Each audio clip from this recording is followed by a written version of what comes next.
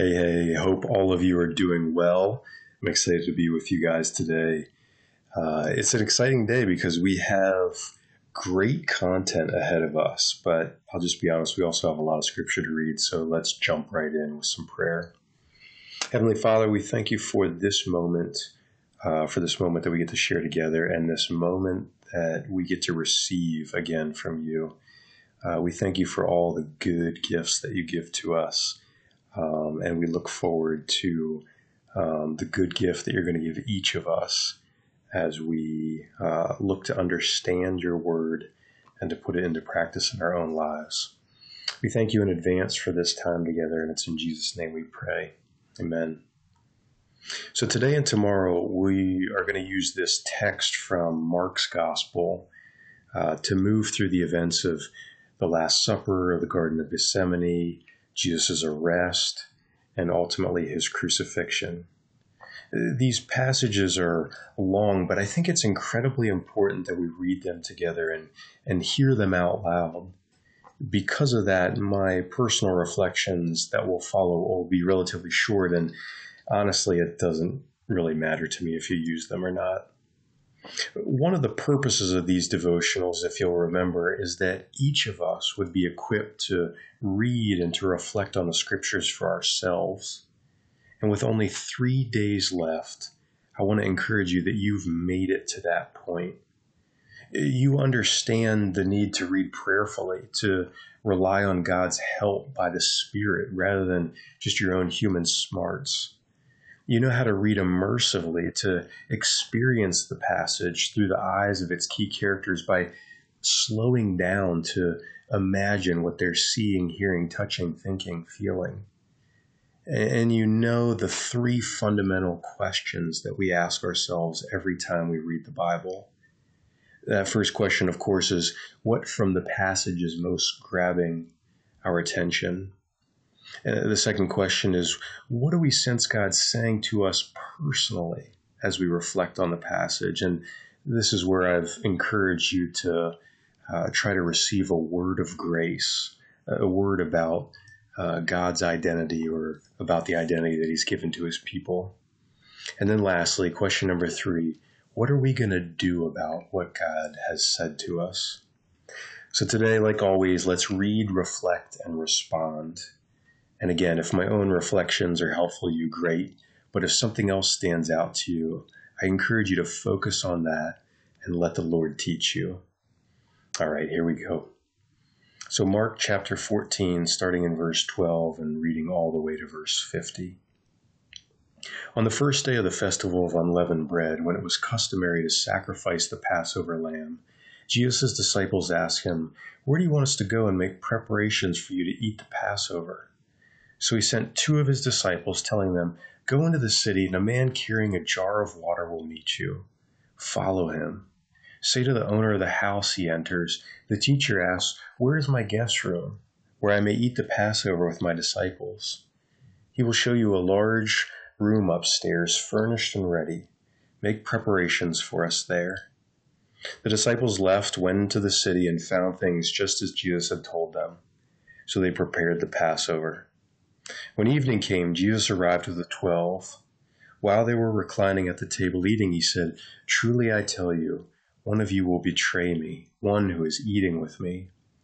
They were saddened, and one by one they said to him, "Surely you don't mean me?"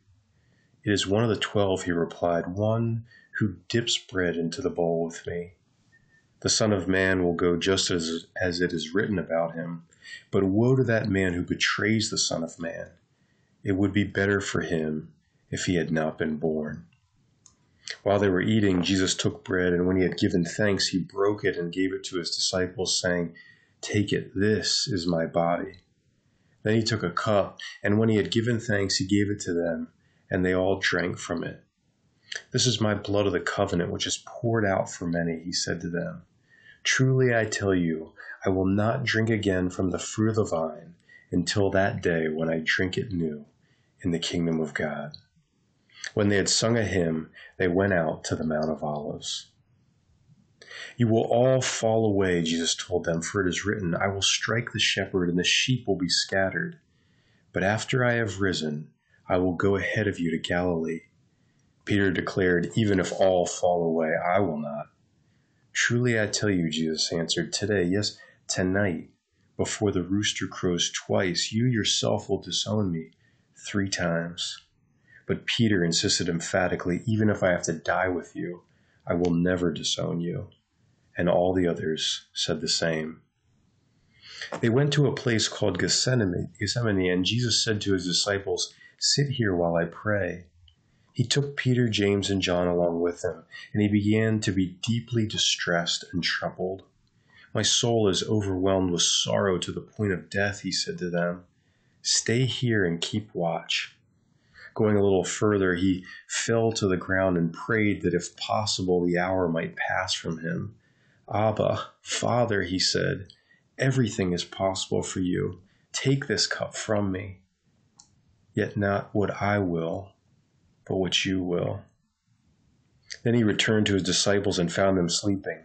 "Simon," he said to Peter, "are you asleep? Couldn't you keep watch for 1 hour? Watch and pray so that you will not fall into temptation. The spirit is willing, but the flesh is weak." Once more he went away and prayed the same thing. When he came back, he again found them sleeping, because their eyes were heavy. They did not know what to say to him. Returning the 3rd time, he said to them, "Are you still sleeping and resting? Enough! The hour has come. Look, the Son of Man is delivered into the hands of sinners. Rise, let's go. Here comes my betrayer." As he was speaking, Judas, one of the 12, appeared. With him was a crowd armed with swords and clubs, sent from the chief priests, the teachers of the law, and the elders. Now the betrayer had arranged a signal with them. "The one I kiss is the man. Arrest him and lead him away under guard." Going at once to Jesus, Judas said, "Rabbi," and kissed him. The men seized Jesus and arrested him. Then one of those standing near drew his sword and struck the servant of the high priest, cutting off his ear. "Am I leading a rebellion," said Jesus, "that you have come out with swords and clubs to capture me?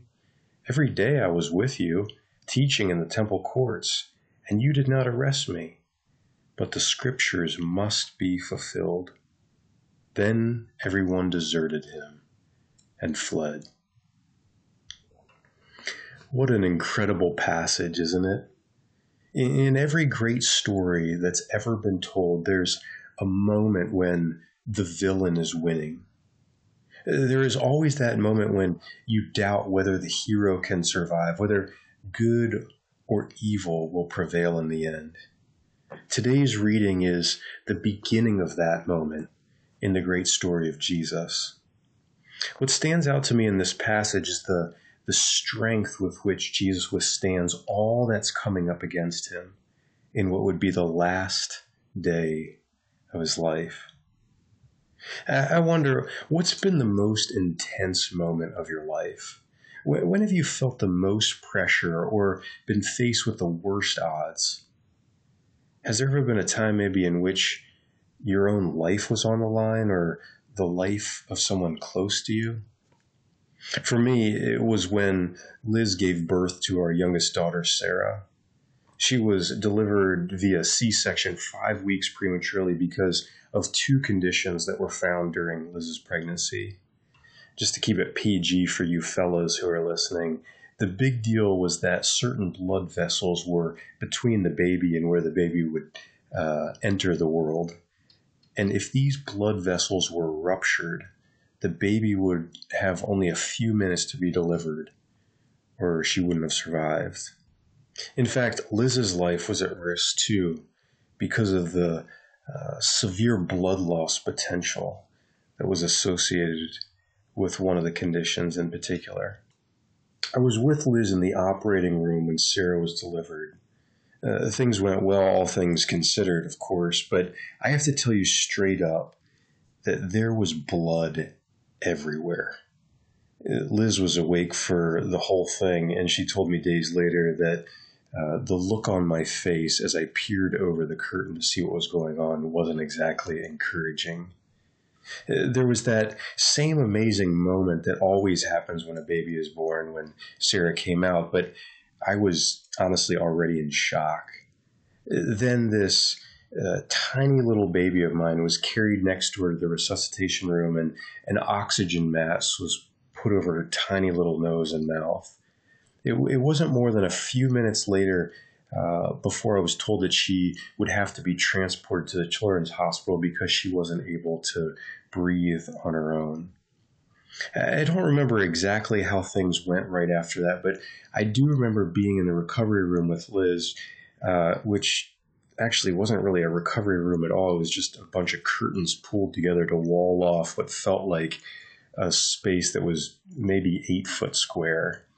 And in that space were 4 nurses and 2 doctors. And I ended up being shuffled into a corner so that everyone could do their bedside work. The doctor was pushing on Liz's stomach to try to get her insides to close up from the surgery, while nurse after nurse were trying to get an IV needle into her veins. She ended up losing over half the blood in her body during the procedure, and so the pressure wasn't there for them to get the IV. Finally, they did get it in just in time for Sarah to be wheeled in on this little cart, her body set in a glass incubator and tubes hooked up all over.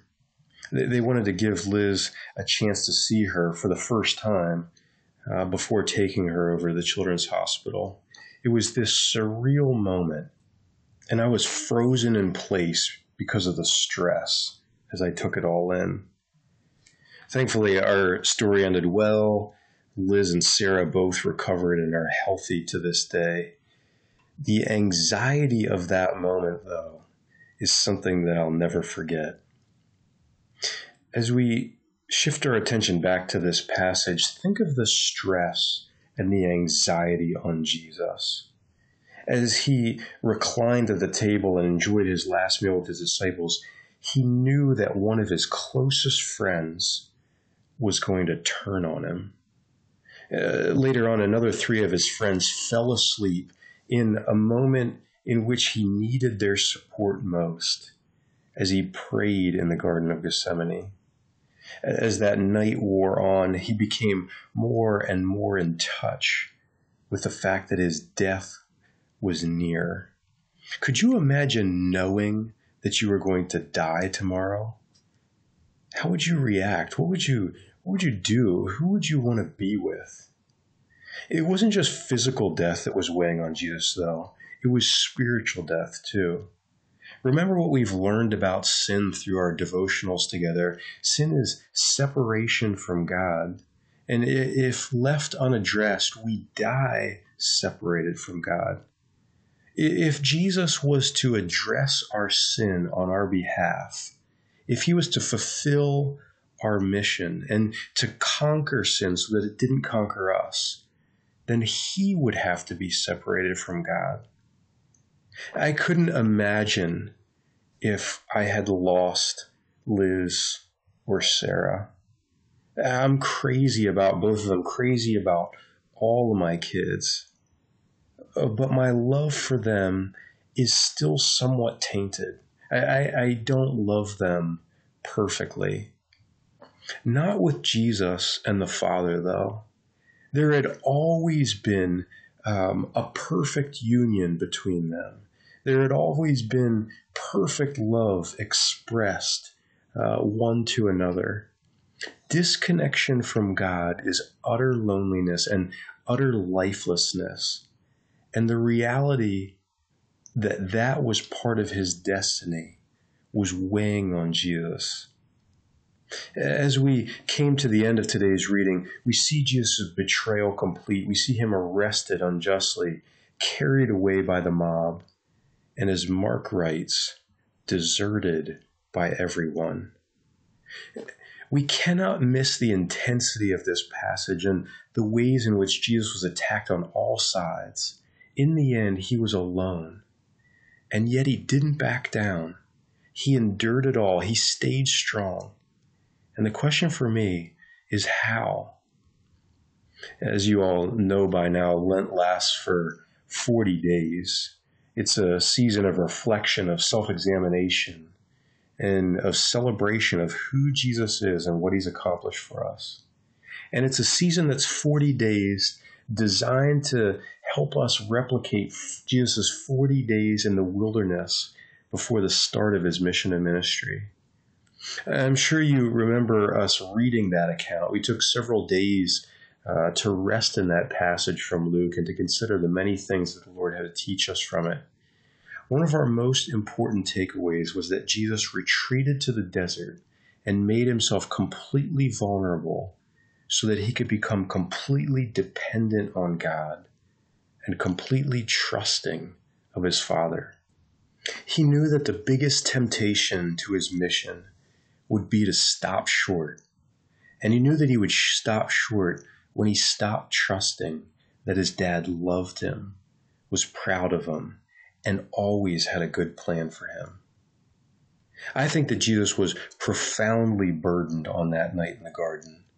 But from the time of his long sleepless nights in the desert through the entirety of his ministry, when he would often retreat to pray and spend time with God, and all the way until this moment, he had developed a pattern of dependence, a pattern that became a mindset, that became a lifestyle.